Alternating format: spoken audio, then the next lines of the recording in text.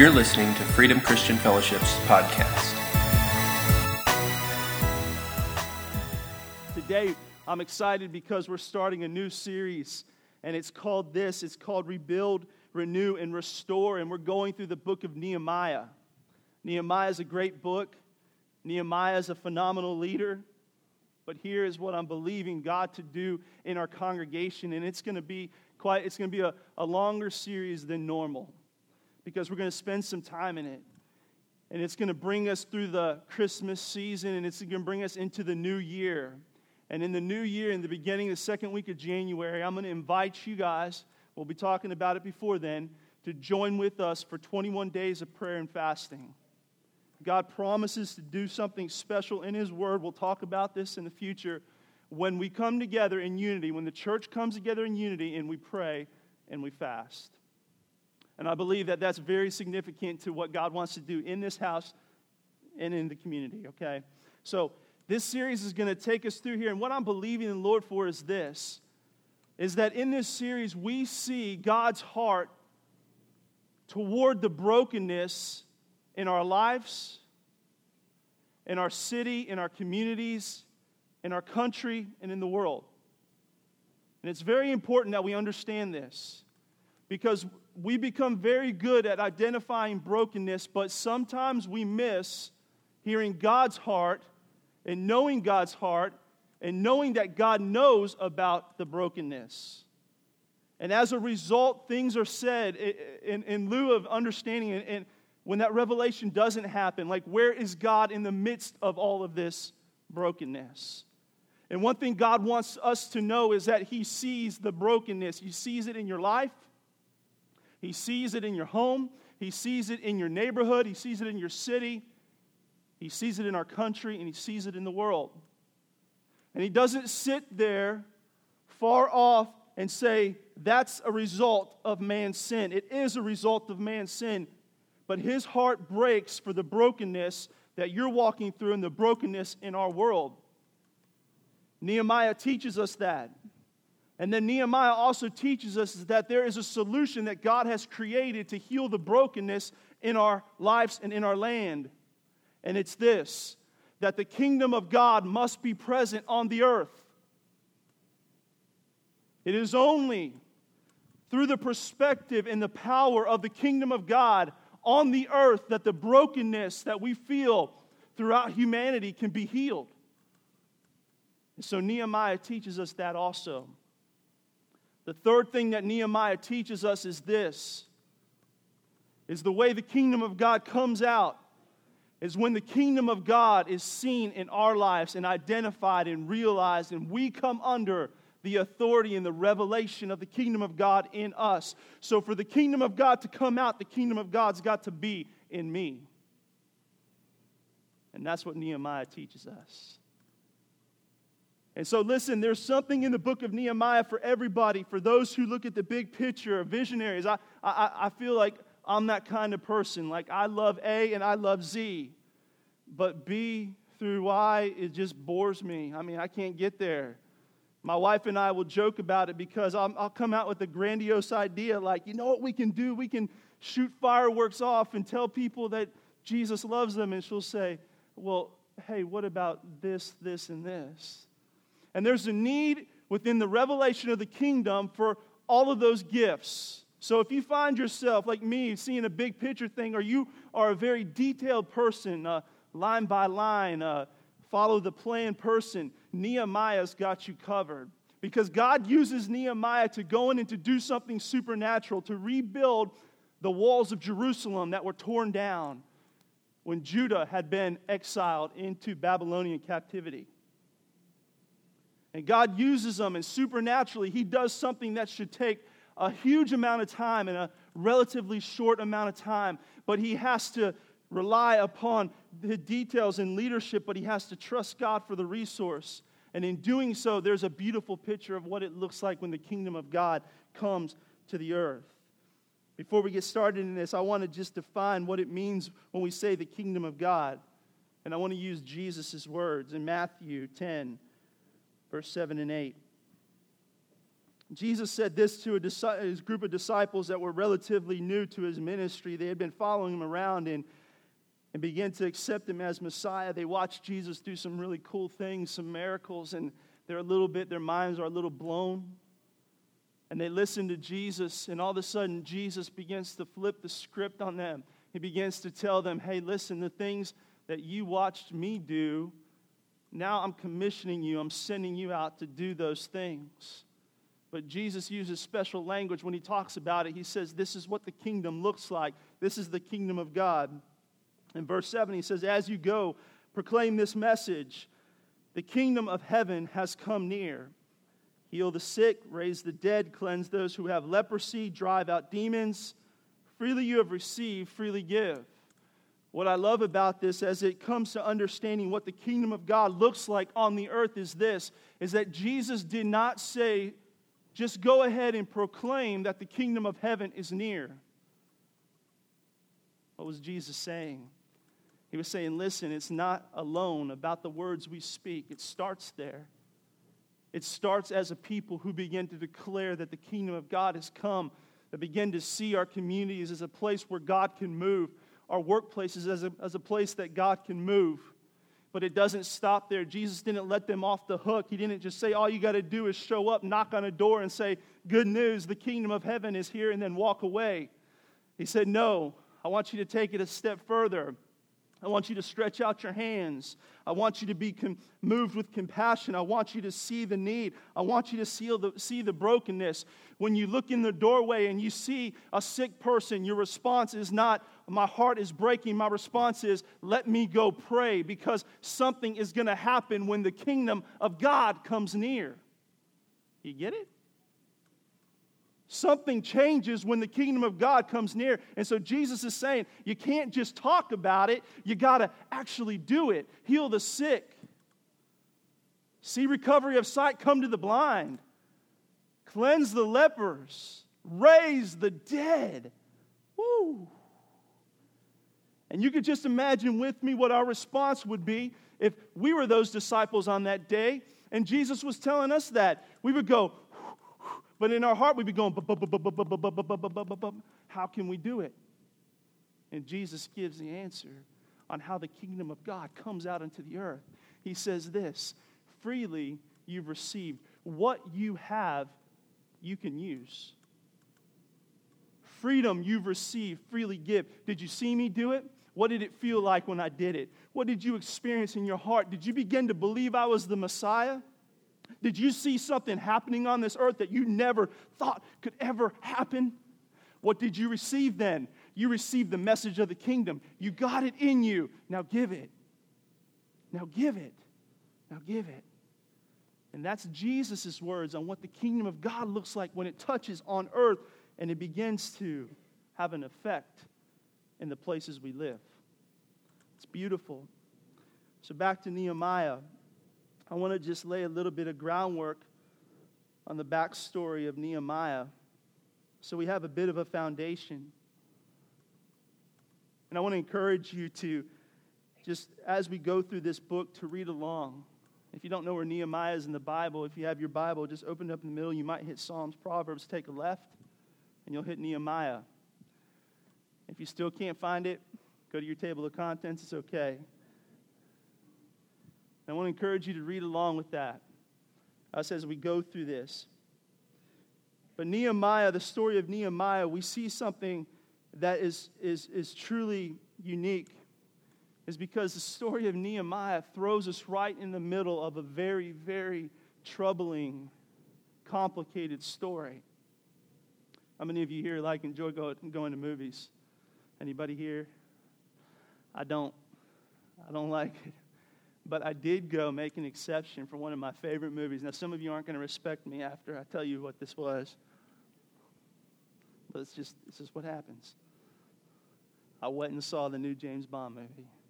Bum, ba, bum, bum, bum, bum, bum, bum, bum, bum. Bond, James Bond. I'm a James Bond fan. I love it. And my wife just huffed. That is amazing. Every James Bond film starts off like the book of Nehemiah. You don't see a peaceful storyline. You see James thrust into the middle of a life or death scenario. And the purpose of those movies, when you watch those movies, if you can think of a movie like that you've seen, is because it grabs your attention, it pulls your heart, it pulls you up, it stains you up, it puts you on the edge of your seat. And as God gives us this story of Nehemiah, it starts off the same way. It starts off in the middle of this horrible setting where the people of Israel are in exile, they're away from their land, and it starts off with a conversation that we're going to read in just a second, where Nehemiah is asked about the status, the condition of Jerusalem, and he's returned with this report that Jerusalem is devastated, the walls are decimated, and the people are more than discouraged, they're distraught. And immediately his heart breaks. There's this thing that pulls us into this huge picture of brokenness that's brought right before us. What led to this place of brokenness? The Bible tells us that the nation of Israel was split into two kingdoms shortly after Solomon's reign with Solomon's son. There was a northern kingdom and a southern kingdom. The northern kingdom held on to the name Israel. The southern kingdom held on to, was given the name Judah. You need to know this. You need to understand this, what's happening here. And in the 700 BCs, what takes place is that Israel is come under captivity by the Assyrians in 721. And then in 586 BC, Judah comes under captivity of the Babylonian Empire. Why did this happen?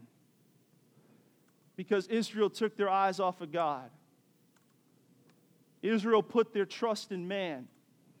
Israel put their trust in leaders. Israel took their eyes off the law of God, off the presence of God, and they began to worship other things. And as a result, God allowed these empires to come in and to bring them into exile. They were pulled away from the place that God had called Abraham to hundreds and hundreds of years before. This promised land, this place of promise, this land that was given to them as an inheritance. And so through the exile from both sides, from Israel and Judah both, there are these pieces that God has put into play as a kind of to keep a remnant running through, even in the midst of their exile. Guys like Shadrach, Meshach, and Abednego. Remember them? They didn't bow down to Baal. They stood up. Guys like Daniel, who God used powerfully. Esther, who saved the Jewish people, became the queen. And through this, we see Nehemiah emerging here. But what takes place in the history here of Judah and why it's significant when it comes to understanding the kingdom of God on earth is because Judah had a very powerful, beautiful city in it called Jerusalem. And the people's heart longed for Jerusalem. Let's read Nehemiah's narrative in Nehemiah 1 through 4. The words of Nehemiah, son of Hakaliah. In the month of Kislev, in the 20th year, while I was in the citadel of Susa Hananiah, one of my brothers came from Judah with some other men, and I questioned them about the Jewish remnant that had survived the exile and also about Jerusalem. They said to me, "Those who survived the exile are back in the province and are in great trouble and disgrace. The wall of Jerusalem is broken down and the gates have been burned with fire." When I heard these things, I sat down and I wept. For some days I mourned and fasted and prayed before the God of heaven. Nehemiah gets word of what has happened in Jerusalem, and his heart breaks with the brokenness of his community. But what broke his heart was more than just his favorite city being turned into rubble and being decimated and destroyed. It would be far more than hearing that happened to Port Neches or Nederland or Groves or any of the cities we have lived in. It meant so much more, and there's a reason why, because Jerusalem was significant for 4 reasons. And this is important to understand because it ties into how the kingdom of God transforms a community. The four things that Jerusalem was noted for were the temple. Jerusalem had the temple in it, the temple of Solomon that was built under Solomon's reign. It's where the presence of God existed and lived, that God said, I want to come down and be near to man. It was where the sacrifice was made for the atonement of sins. It is the basis of kingdom transformation on the earth.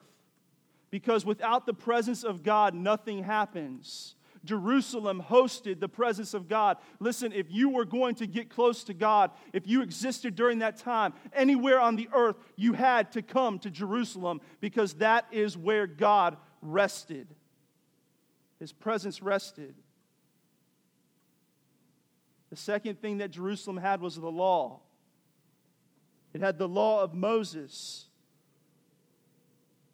And this is ultimately what trapped the Jewish people, because they took their eyes off the presence of God and they put it on the fulfillment of the law. And let me tell you something, apart from the presence of God, you cannot fulfill the law. Why? Because you can't do it in your own ability. It's only through the revelation of the righteousness of God that comes from knowing Christ Jesus. That's grace. I can't do it. I fall short. God stamps me through His love, through the sacrifice at the cross, with His grace. He gives me, imputes to me His righteousness, His ability to stand, His ability to uphold the good works that God has called me to. And as long as I am standing in grace in the righteousness of Christ Jesus, through the presence of God, through the understanding of the love of God, I can do the good works that God has called me to do. So Jerusalem had the law. The third thing that Jerusalem had was a king. Jerusalem had a king. It had authority to enact the law of God. And the fourth thing that Jerusalem had was a wall. It had a wall. And what the wall stood for there in Jerusalem was the protection of what God was laying down, His kingdom on earth. Why is that important for us? Because as we begin to ask God to say, God, can you heal our land? Maybe that's too far in front of you. Maybe you're saying, God, can you heal my marriage? God, can you heal my life? God, can you heal my neighborhood? God, when I look at this world and what's happening and I get worked up about political officials, God, can you heal our land?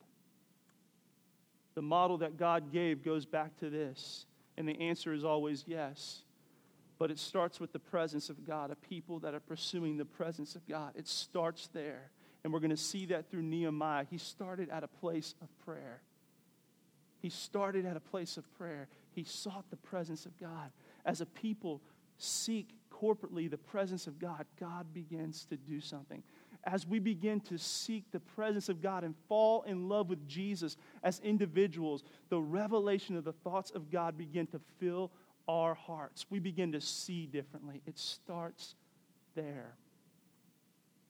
And that empowers us to live under the authority of the Word of God.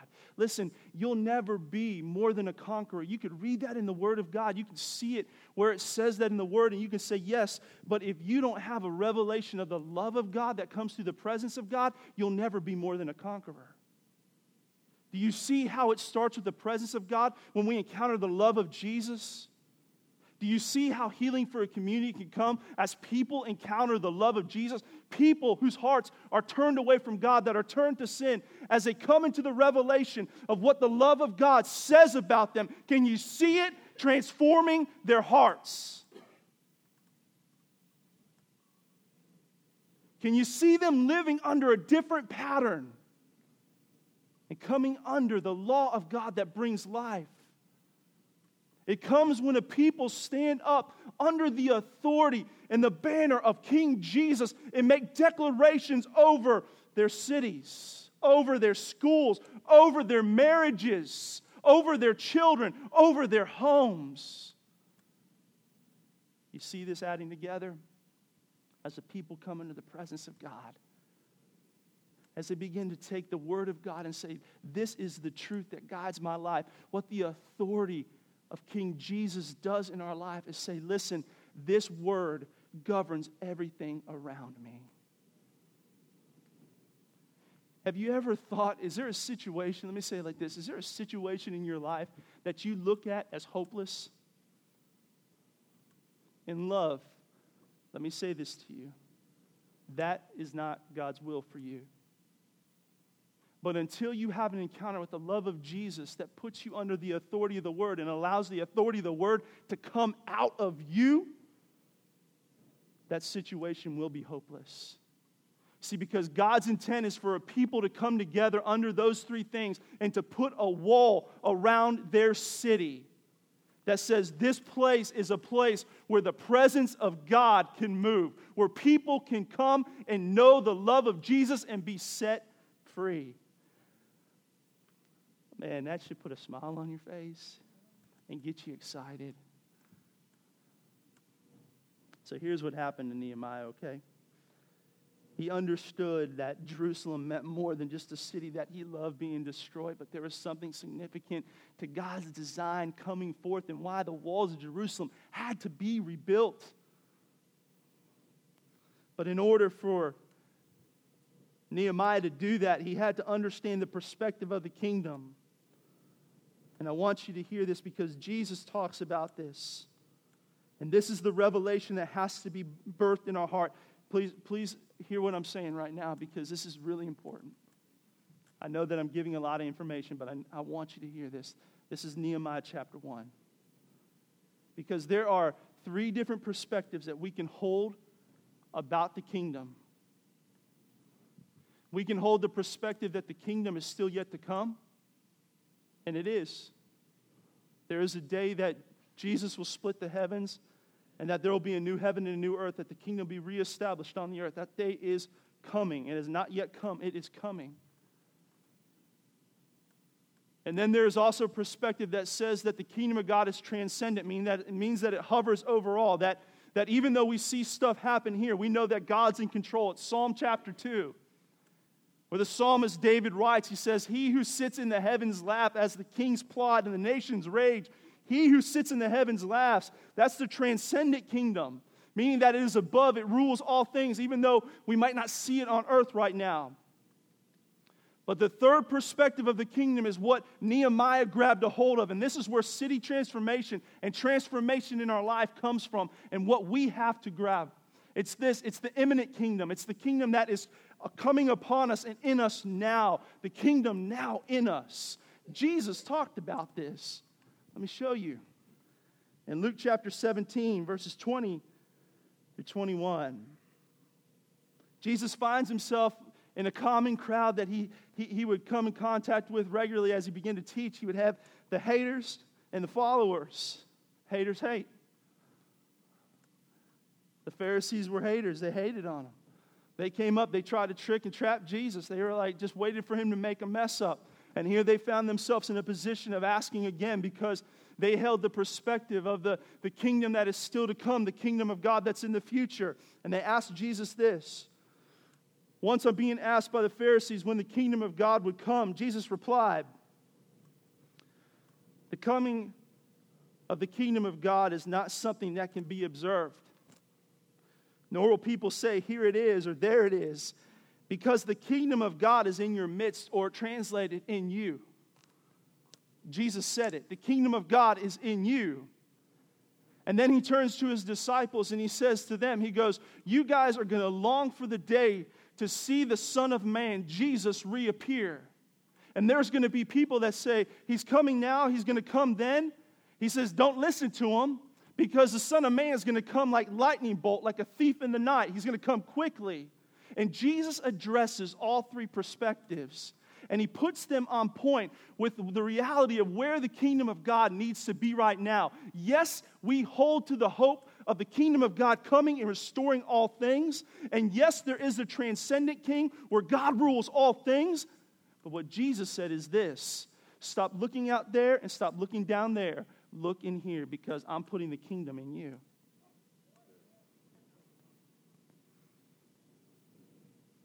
See, it's not going to be observed, meaning it's not going to be able to seen outside of you. It's going to be seen inside of you. It's not happening outside of you, it's happening inside of you. And in order for us to say, God, we want the kingdom, and this is what Nehemiah does. This is what Nehemiah does. In order for us to say, God, we want the kingdom of God on the earth that begins to transform, radically transform the world around us, whether it's your own home, your neighborhood, or the city. We have to say, God, give us the revelation of the kingdom of God in us. Give us the revelation of the kingdom of God in us. This is what happened to Nehemiah. In order for Nehemiah to gain this perspective, because he was in exile, he was standing before the king. He had held a prominent position in the king of Persia, Artaxerxes, King Artaxerxes of Persia. That's a tongue twister. He was a cupbearer. He was a cross between a very trusted official and a bartender. He was a guy who obviously had a lot of authority because he stood next to the king, but his responsibility was to bring the cup before the king, to make sure that nobody poisoned it. He would sip from it. He would take it. He would present it. He was trusted, but he was a bartender. And see, here's what happens with Nehemiah. As Nehemiah sees himself, and the scripture says this, that place that Nehemiah was sitting, he wasn't sitting in a comfortable place. He wasn't sitting on the hillside looking down at Jerusalem, dreaming of what it could be. No, he was actually in the living room of the enemy. He was sitting in the capital city of Persia, the people that had brought them into exile. It's called a citadel, a stronghold. He was sitting in a stronghold as a cupbearer. And God began to transform and make the revelation of the kingdom inside of Nehemiah something that was real to him. Here's what we can get from this. I want you to see this. In order for the kingdom of God to be in us, the first thing that has to happen is that we have to be able to see the reality of our community, the reality of your life, the reality of your home. And this involves seeing brokenness and hurt. We have to see brokenness and hurt. Some of you say, no, I don't want to touch that. You cannot touch the things you cannot identify. You cannot change the things that you do not acknowledge.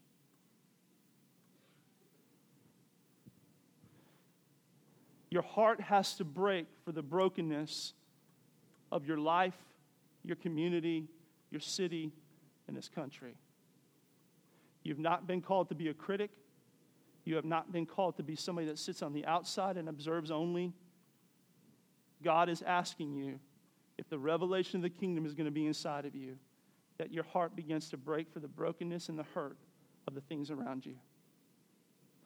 As I was preparing for this and just the Lord was speaking to me, when I youth pastored in this church years ago for 7 years, and some of the young people that I youth pastored are still here today. One of the drummers, Bo Denslinger. Love Bo. Bo, are you still here? You gone? He left? No, I don't know where he's at. And I love Bo. I remember when Bo came into the youth group, didn't know Jesus. And God radically changed his heart. He wasn't part of a family that really understood some of the things about the Lord. And God began to change his heart. And I remember as a youth pastor, listen, I realized God didn't really create me with the second and third gear. So I'm not trying to overpower anybody, but I want you to feel this thing. I want you to feel this. That my heart used to break for the high school. And I used to drive by and I used to say, God, can that stadium be filled up for your glory? And I used to sit and look at young people and say, you're world changers. And they grabbed a hold of it. They began to look at their school as a place to reach their friends, and they started doing it radically. And as I was preparing for that, listen, God said, Andy, you've got to begin to see this city the same way. And my eyes very honestly got opened up. And I realized in this community that God has placed us in by His Spirit, that there's brokenness even around us. That the P&G High School and the Woodcrest and the schools around here are not the only schools that exist in our neighborhood. That 2 blocks down the street is an alternative high school, where students go when they break the rules. And here, listen, I'm just going to throw this out, but I just don't believe it's an accident that God situated us here. I don't believe that it's an accident that there's brokenness around us, but listen, brokenness around us will never change if our eyes are not open to it. If our heart can't break with God's heart as He sees it. Because if our hearts won't break for brokenness, the world will never believe that God's heart breaks for brokenness.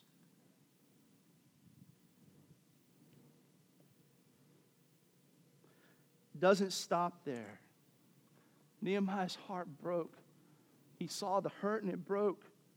But it didn't stop there. 2 amazing things happened because God does not leave us in a place where all we see is brokenness. He opens our eyes to brokenness so that we can see hope. And here's what happened for Nehemiah. As he saw God moving in unexpected places, and he saw God moving in unexpected people. And that's every person here, including myself. See, because from that citadel in the capital city of Persia, he saw God moving. God began to show His heart, those walls being rebuilt. And I'm going to read to you a prayer that he prayed in just a second as a key to saying, God, how do we put this all together and start running with this? But in chapter 2, we're going to see this. Actually, at the very end of chapter 1, Nehemiah makes this huge, bold profession that lets us know that he was expecting God to do something through him.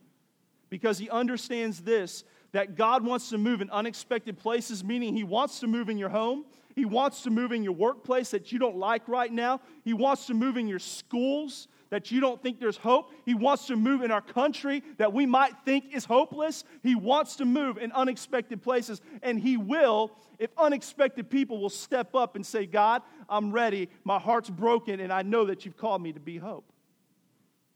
See, because this cupbearer acknowledges that he was created for something more, to be transformational, to make a difference, to see the kingdom restored. I love it. Here's how it happened. Justin, come on up, buddy. All right. This is the prayer that Nehemiah prayed.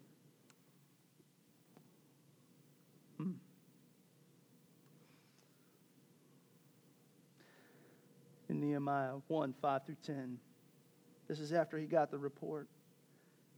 Then I said, Lord, the God of heaven, the great and awesome God, who keeps His covenant of love with those who love Him and keep His commandments. Let your ear be attentive and your eyes be open to hear the prayer your servant is praying before you day and night for your servants, the people of Israel. I confess the sins we Israelites, including myself and my father's family, have committed against You. We have acted very wickedly towards You. We have not obeyed the commands, the decrees, the laws You gave your servant Moses. Remember the instruction You gave your servant Moses, saying, if you are unfaithful, I will scatter you among the nations. But if you return to Me and obey My commands, then even if your exiled people are at the farthest horizon, I will gather them from there and bring them to the place I have chosen as a dwelling for My name. Verse 10. They are Your servants and Your people, from whom You redeemed by Your great strength and Your mighty hand. Lord, let Your ear be attentive to the prayer of Your servant and to the prayer of Your servants who delight in revering Your name. Give Your servant success today by granting him favor in the presence of this man. Listen to this. I was a cupbearer to the king. Here's what Nehemiah did, and this is what we need to do. Every one of us need to do today. Again, some of you are facing brokenness in your homes. And I understand you say, listen, Pastor, I can't see outside of my home. And I say, okay, that's okay. Because God can use this right here, the revelation of His Word, to bring healing in your home. To bring the kingdom near to your home. And listen, that's where it has to start for you.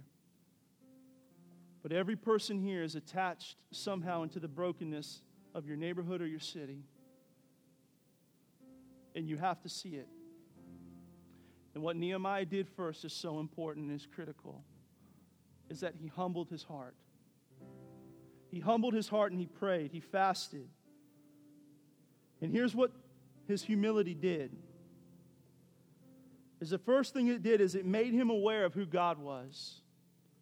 And you hear this in his prayer because he begins to pray and he says, to you, God of heaven, the great and awesome God who keeps His covenant of love with those who love Him and keep His commandments. Immediately, Nehemiah realized that the objective of bringing the kingdom to earth was not going to be fulfilled through his own power, his own talent, his own resource, his own plans. But it was going to come when he humbled himself before God and said, you are the one who keeps your covenant of love because you love people. Because you love people. Because you see it. Because it's on your heart. You're the one. You're the source. You're the source of healing. You're the source of life. You're the source of restoration. You're the source of peace. You're the source of freedom. The second thing that the humility did was it made Nehemiah aware of who he was. And he started out with a confession. And listen, this confession is very important because he acknowledged his shortcoming, and not just his shortcoming, but the shortcoming of his people. And I just want to put this in front of you, that I believe that there is something very important and honoring about God's people coming and saying, listen, we're not isolating ourselves to say that we're separate from the problems of the world, but what we're saying is this: God, as a people, we fall short. And we're sorry. Because Nehemiah took the responsibility of those who have failed, and he said, listen, it's only going to come back around. The kingdom is only going to come back down and begin to heal our country, to begin to heal our city, when we understand who you are and who we are. For some of you, listen, just declare grace, grace, grace, grace, grace over you in the name of Jesus. But for some of you that are saying, I got to start in my home, this act of confession and repentance is critical to say, God, listen, maybe I tried this in my own strength. Maybe I did things that broke us up, maybe more than put us together. And I'm sorry, because you are the source of healing in my marriage. You are the source of restoration in my children. And I am sorry. I am sorry. I need you. I am dependent upon you.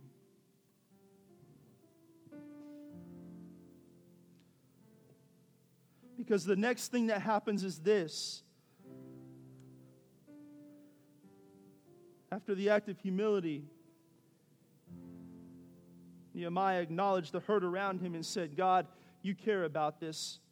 Meaning this, that I know that you have a divine solution to fix it. God, I know that you have a solution to fix my marriage. I know you have a solution to fix the brokenness in the apartments beside me. God, I know you love those kids. That alternative school. There's world changers at that school.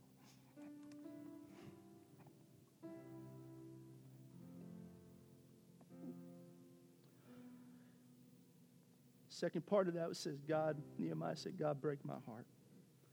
Give me eyes to see my life as a solution. And this is what does it. This is what sets this thing off. Boom, baby. So he goes and he closes his prayer and he says, give your servant success today by granting him favor in the presence of this man. You know who that man was? The king. He said, God, you didn't call me to sit around. No, you broke my heart for a reason. I wasn't crying tears because I was sad. I was crying tears because you wanted to make a change. God, I'm not fasting because I don't think you can do something. God, I'm fasting because there's a solution, and I want the right one. God, I know you're going to do something. All of a sudden, he's like, hey, I'm going to go talk to the king. I'm going to go get the material. I'm going to go rebuild those walls. I'm going to go do that. And he closes it off, and he says, I was a cupbearer to the king. You see that? You see that? He saw his position that God had put him in, and he said, listen, all of a sudden, from the unexpected places to the unexpected people, God is going to move. I don't care if you're 80. I don't care if you're 8. God wants the kingdom of God to come through you to bring transformation where you are. And if you will say, God, break my heart for the things that break your heart, and begin to move me with the solution and put my life in the direct crosshairs to say you will use me, God will begin to move through you. Because there's not an unexpected place or an unexpected person that God can't move through. He will move through you. Amen. Let's stand to our feet. Oh, Nehemiah, this is going to be fun. We got some weeks of this. Nehemiah gets a plan. Nehemiah gets a purpose. Nehemiah learns how to overcome fear. Nehemiah learns how to overcome opposition. And God does something that should have taken months and months and months and years, and he does it supernaturally. And I believe that for you. Listen, and I want you to hold on. I want you to hang on. I want you to get committed to this. I want you to lock in because, listen, you are not created for ordinary. And if your life is ordinary or if it's in a rut, that's not God's plan. It's bigger. The kingdom of God is in you. Let's pray. Father, I thank you in the name of Jesus. Lord, I just thank you. Listen, let's just do this right where we are. If you feel comfortable, it's a little different, but we're just going to make where we stand, where we are right now, our altar, and I just want you to feel comfortable to lift your hands. Just say, Father, right now in the name of Jesus, thank you. Thank you. Thank you that you've made me. That you've made me and positioned me. I acknowledge it, God. I see where you put me. I see where you put me. And God, I know that you've called me to bring the kingdom of God, Lord, out. Lord, in the place that you put me, in my home, in my city. Lord, let my heart be broken. The things that break your heart. But God, let my heart see your kingdom moving through me right now. Lord, just begin to drop hope in our hearts. Begin to show us, Lord, what our communities look like when your Spirit touches it, when the kingdom of God comes and kisses our cities. Yes, Lord. When it begins to touch down in our marriages, in our homes, with our children, God, let us begin to see it. Lord, let's begin to see it because, God, we're committing to it. We're saying, use us, God. Lord, we're throwing off every excuse that says, listen, we're incapable, we're not able. No, God, we're saying that we are because of your Spirit moving through us. Lord, you're the source. You're the source. God, we're sorry for taking things in our own control, under our own control, in our own hands. We're sorry for trying to figure stuff out. Lord, we repent of that. We repent from dead works. And God, we thank you for the revelation of your grace. Lord, we thank you for the power supernatural that comes from who you are, Lord, that empowers us by your Spirit to do what you've called us to do. We receive that in the name of Jesus. Lord, I thank you for making a huge impact, Lord, in this community, in this county, Lord, through this church, that God, let every person here see themselves, even in a very cool way, God, of their footprint being so much bigger, Lord, than their natural footprint. Lord, let them see themselves making a huge impact. Lord, let them see their streets and their communities differently. Jesus, we pray. We love you, Jesus. Amen. Amen. Amen. Amen. Well, we love you. Here's what I want you to do is I want you just to spend a minute and I want you just to love on somebody on your way out. Because, listen, you are in a beautiful family here at Freedom Christian Fellowship. And God has called us to do great things, and we are going to do great things as we see those who are in captivity set free. We love y'all so much.